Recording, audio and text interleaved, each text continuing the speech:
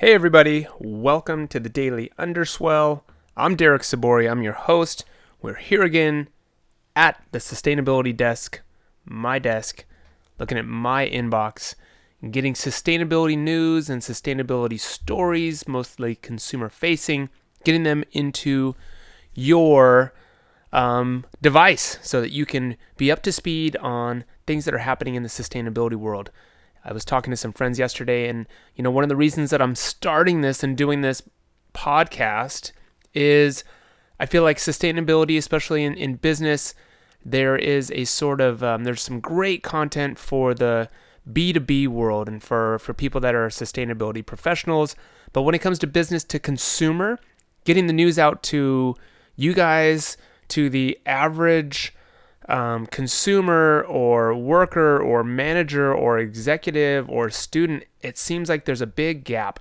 So my goal is to bridge that gap and make sure that you, no matter what field you're in or what part of the company you're in or at whatever stage of your career you are in, that you have access to these stories and that you can have some ammunition for your sustainability dialogue at your next cocktail party or otherwise.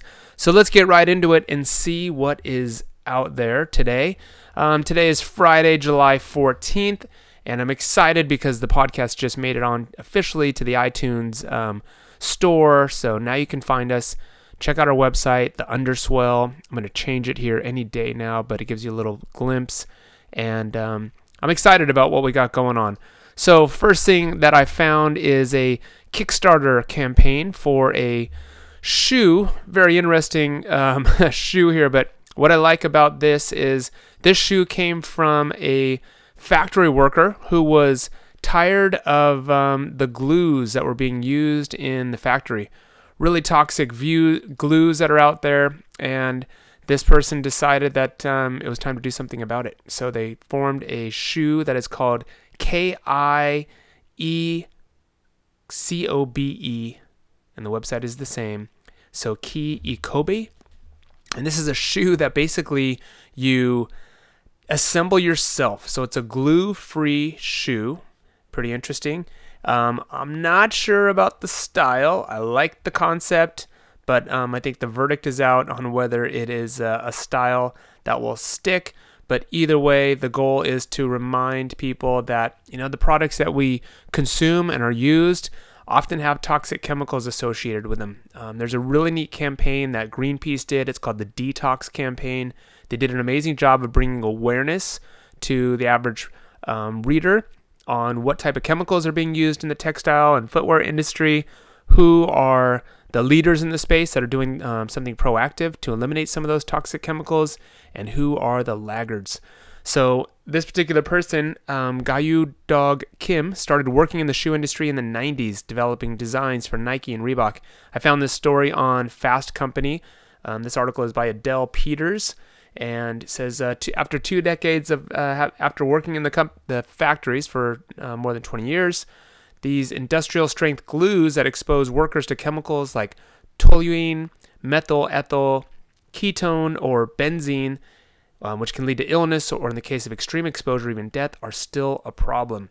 Several manufacturers have committed to phasing out toxins in their products, partly by using different adhesives. Nike's contract manufacturers now use 96% less petroleum-based solvents per pair of shoes than they did in the 1990s, and that's great news.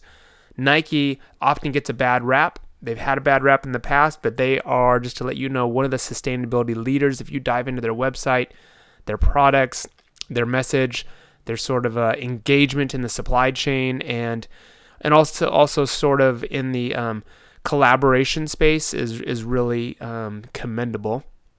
But this shoe, you would assemble the final pieces of the shoe, and rather than have the workers in a factory do it. So check that out. Pretty interesting story. Next thing here too is, speaking of manufacturing overseas, an article that I found on Sourcing Journal says that China's textile sector gets more sustainable and it is saving the country billions. So this article is by Genevieve Scarano, and it alludes to the fact, and I think sometimes, overseas manufacturing, import manufacturing can get a really bad rap. That's not always the case. It kind of really depends factory by factory and brand by brand. So don't just write off something because it was produced overseas. Look for fair trade certifications or Fair Labor Association certifications, or organic fibers, GOTS certifications saying that the fabrics and fibers were organically sourced. But in this particular article, it says that the World Bank Group member International Finance Corporation, the IFC, and Natural Resources Defense Council, that's the NRDC, they released their cumulative results of their collaborative Green Textile City initiative in Shanghai. Due to the initiative's progress, 23 textile mills in the Suzhou area alone developed 138 factory projects in 2016, conserving $8.4 million in operating costs for chemicals, energy, and water.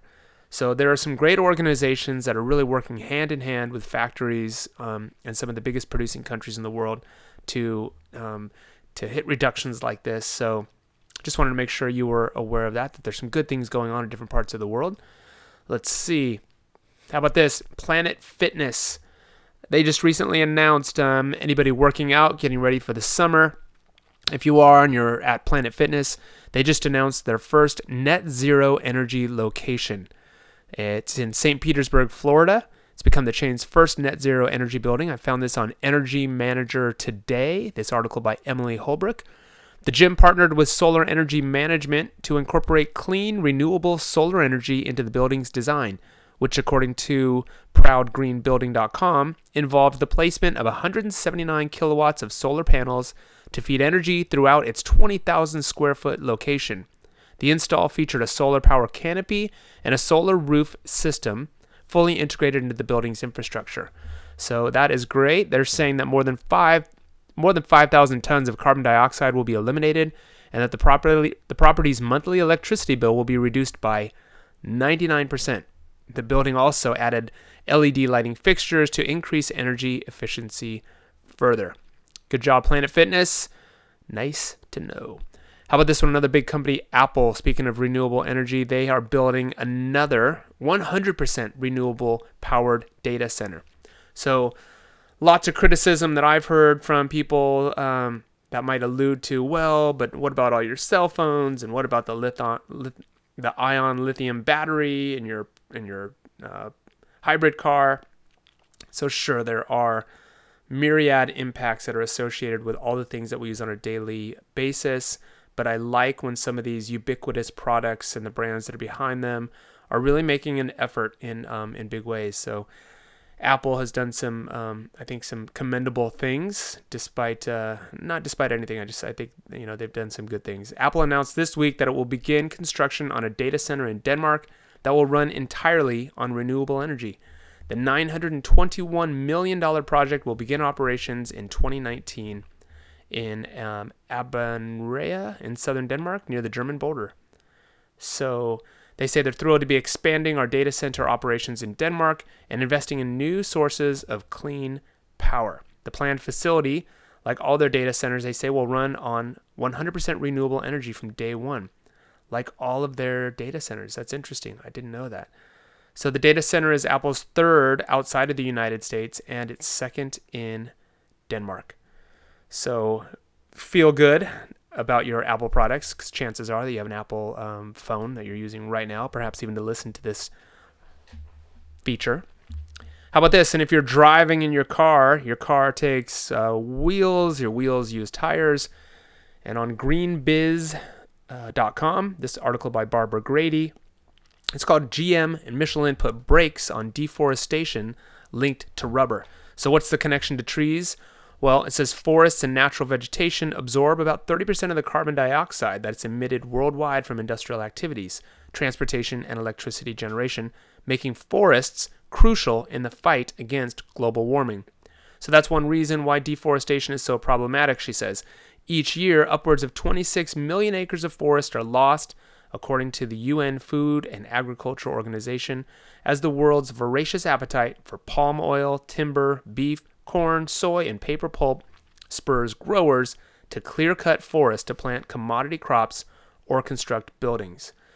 So this article is really about the rubber demand that exists for the tires that we use, but it says last year, Michellin announced it will no longer produce or procure rubber from deforested lands. That's a big commitment, and that's an important one. It says it set about working with suppliers and regional governments to encourage sustainable forestry. Michelin's zero deforestation policy led other tire makers, Bridgestone, Goodyear, and Continental, to also begin working towards zero deforestation in rubber procurement. Having commitments like that from some of the biggest companies in the world, so important. It's important too, even you as a consumer going in for your tires, even mentioning that to the staff or asking about it. Hey, where do we know which of these companies has a commitment? Which of these companies is using deforestation-free rubber? And just sort of see what kind of response you get. But this article can be found. You can learn more about that. But I like that. GM, Michelin, and the others. Nice work on that commitment. Similar article, Sustainable Brand, said that tired of waste, how Hankook, another tire company, is working to disrupt the tire industry. It says that, in fact, this one says that tire manufacturing depletes 70% of the world's natural rubber. Natural rubber comes from Hevea brasiliensis, the rubber tree, and 93% of the trees are grown in Asia, which increasingly needs rubber trees to preserve rainforests. So in an effort to take tire sustainability to new heights, in 2016, South Korean manufacturer Hankook, they opened a futuristic research and development center near Seoul called the Technodome. And the Technodome has a focus on sustainability. It says that the LEED certified facility is made from recyclable building materials. It includes water-saving facility and is powered by geothermal, solar, and energy recycling initiatives. It's a high-tech area with advanced insulation that converts natural light into usable energy. Very interesting. You could learn more by visiting the website and checking out the Technodome. But Hankook Tire also in the game. Let's see. Let's switch gears over to how about food? It's getting that time of the day. We're getting hungry, and restaurants are returning their empty oyster shells to the ocean to rebuild decimated reefs. I'm out here on the West Coast, so this does not seem like it's happening out here. This is reported on Fast Company by Ellie Anzalotti. But this is a partnership between a nonprofit and a waste management company in Mobile, Alabama, that has already diverted 2.8 million oyster shells from the landfill. And it says this area accounts for 67% of the oysters consumed in the U.S. This is the Gulf Coast region of the U.S. But each oyster slurped down, says the article, leaves behind a shell, and recycling those shells instead of sending them to the landfill could actually be the key to rebuilding a coastal region decimated by natural and man-made disasters. So the next time you have oysters at your favorite restaurant, go ahead, ask them if they are recycling them and if they have an oyster shell recycling program. But there's a website that they can learn more about. It's called joinacf.org. And food waste is a big thing. And a lot of times sustainability is just about being smart, looking around, seeing what's left over, and seeing how we can put it back to use. Eco-textile news, changing over to fashion, just reported on Friday that the largest ever ethical fashion show in Berlin took place. It was the Sustainable Textiles Trade Fair duo Ethical Fashion Show Berlin and Green Showroom have concluded this week with positive feedback on their new location. It says that the Ethical Fashion Show Berlin showcased its biggest product portfolio in the show's history. So check out that, the Ethical Fashion Show in Berlin. Probably some great brands in there, and we will probably do a fashion-specific segment here on the show one of these days. Back to driving. Sorry to bounce around, but I just like to get these sort of out. It's a stream of consciousness, and my goal is just to get you as many stories for conversation as possible. How about this one, though? Here's what a sustainable highway might look like. If you want to see the future of transport in action, you might expect to tour a Silicon Valley research and development lab, says this article by Jose Formoso on GreenBiz. Basically, what we're looking at is a highway made of PV, small little solar panels. And it says, there's a quote here that if you want to see the future of transport in action, you might expect to tour a Silicon Valley research and development lab, but one of the best places to see the future of sustainable transportation might be in the heart of Georgia on an 18-mile stretch of Highway 185 near the city of LaGrange. That's where Ray C. Anderson Foundation, which took over the highway several years ago, is transforming the road into a lab, pushing green transportation to faster development. So it's a nonprofit that was created by Harriet Langford, the daughter of the late sustainability champion. Have you read the book, A Mid-Course Correction? That's the story of Ray Anderson, a sustainability pioneer. He was in the carpet industry, Interface Carpets. It's an amazing book. It's a must-read if you are interested in sustainability in business. But it says that they created a legacy of green business leadership at the carpet company Interface. I just told you that by the time of his death in 2011.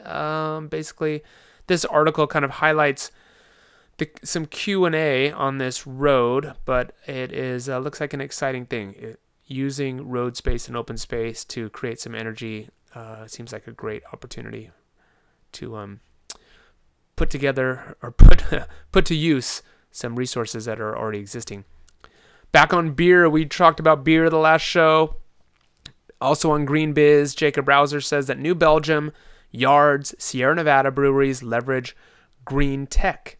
And he says that he recently took a trip to Asheville, North Carolina with his wife, and they toured the newly opened New Belgium brewery. I love New Belgium because they're 1% for the planet member. They've always had a good kind of give back and a sustainability strategy in place that was commendable. He says that they learned it was constructed on a plot of land that was less desirable. It was an old junkyard and livestock auction house. But with a focus on sustainability, New Belgium worked with scientists and environmentalists to clean up the land and water naturally by planting indigenous species that would remove some of the toxins and replenish the soil. So, without this show, how would you know that? How would you know that New Belgium is doing that? But I joke, but it's true. That's the whole goal. So check out this article if you want. Green Biz, kind of learn more about what these great breweries are doing to lower their footprint. Small and independent breweries make up 99% of the operating breweries in the U.S. So that's a big chunk. So if they're doing something good, then we should know about it. In fact, Sierra Nevada has the largest privately owned solar array in the country, consisting of over 10,000 solar panels. And then Sierra Nevada captures and reuses its own CO2 that is released during the fermentation process to then carbonate its own beer. That's amazing. So much so that at its main brewery in Chico, California, it now only uses, quote unquote, dozens of tanks a year instead of 3 to 4 truckloads each week. That is a sustainability victory. How about a word of the day? Natural capital. Are you familiar with it? 3BL Media released a press release here. It says, launching the Natural Capital Protocol Toolkit, helping business understand its relationship with nature. It's a big movement going on in the business space, kind of unraveling your supply chain and understanding what your full impacts are and how those impacts are related to our natural environment.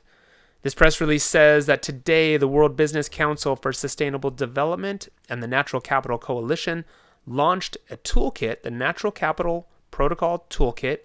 It's a brand new resource to help companies implement the Natural Capital Protocol, the first ever standardized framework for measuring business impacts and dependencies on nature. So if you're in the business space and you're looking for something like this, it says it will help you address natural capital depletion by improving understanding, measurement, and decision making. It's free. It's an interactive database with over 50 tools for businesses to use. You have access to the tools and methodologies that are already available. You can make helps you with your progress on your efforts to measure and value your risks and opportunities so that you can ultimately assess your true costs, your true profits, and your true value. Natural capital accounting is often we look at the costs of our goods are the materials, the labor, the packaging, and the transportation. Looking at natural capital cost or the true cost is when we start to look at how about the emissions that were created? How about the air pollution that was caused? How about the water that was used? How about the water that was polluted? so on and so forth. How about deforestation? How do we account for those things? Well, that's what natural capital does. So if you're interested in something like this for your business, the parent company for the company I used to work at, Volcom, they're called Kering, Kering. They also did something similar based on natural capital accounting. It's called the environmental profit and loss, but accounting for all of the natural capital and then also placing a monetary value on it. So a really interesting and innovative approach to measuring impact, your environmental impact. And then lastly, I think I'm going to do this every segment, is I am going to kind of talk about a brand of the day, a designer of the day, an entrepreneur of the day, somebody who's doing something really cool regarding sustainability. This is my friend, Jeff Yokoyama. We call him Yoki. He's here on Coast Highway in Newport Beach, California. He's got a little place called Yoki Shop. What makes Yoki Shop so special? Well, Jeff, or Yoki, is totally committed. He's committed to a phrase that's called design, make, and sell different. He promises to hand make everything in the USA, and he does it by repurposing almost everything. He repurposes beach towels into these amazing hoodies that you can wear. He's got a partnership with USC and UCLA where he takes their old sports uniforms, kind of almost all the sports uniform components that you can think of, and then makes them into cool, fashionable items. So these are very one of a kind, very hip. He's an awesome designer, but his mission is sustainability without sacrifice in quality and craftsmanship. And if you walk into that shop, you will meet Yoki or Sergio there. It's just the two of those guys usually either designing or manufacturing product. They've got some great brands in there. But you're going to find he's done some amazing collaborations with our brand, with Cosm. We did a great upcycled towel with him where he took old repurposed, actually old leftover spa towels. He cut them to size into yoga mats. He dyed them, he stitched them nicely, backed them with one of our sustainable fabrics, and we sold them as this great collaboration. But he's had collaborations with Levi's, some of the biggest brands in the world. He was the founder of Maui & Sons, many other brands, Modern Amusement, Generic Youth. He's a design legend. He's got this thing called Yoki's Garden, which is his collaboration with USC and UCLA. So if you've got a USC or a UCLA student or alumni fan in your family or in your network, and you're looking for a unique gift for them, and it has a sustainability story and an upcycled story, you've got to go check this out. So his website is Yoki Shop, which is YOKI shop.com. And you can find his products online, or you can go visit him in person on PCH here in Newport Beach, California. The address is 2429 West Coast Highway. Tell him Derek Sabori sent you, or Derek at the Underswell sent you, and he'll give you a smile. That's about all you'll get. But he's a great guy, and I love highlighting the great work that he's doing. So that's it for today. This segment ran a little bit longer than I normally do, so don't be scared. But this one, I try to keep these about 15 to 20 minutes. I'm going on 23 and a half minutes. I hope you have a great day. If you've got any questions or you want me to cover a specific product or a brand or a movement, or if you've got questions about sustainability or responsible business, you want to learn more, then put them in the comments feed and give us a shout out. I'd love to stay in communication with you guys. It's important to me because this show is for you. I have this information already. I've been working on it for years, and I want to start sharing it and getting it out there to you. So any questions, leave them down in the comments. Shoot me a note. You can find me on theunderswell.com. And that's it. Have a great weekend. See you next time.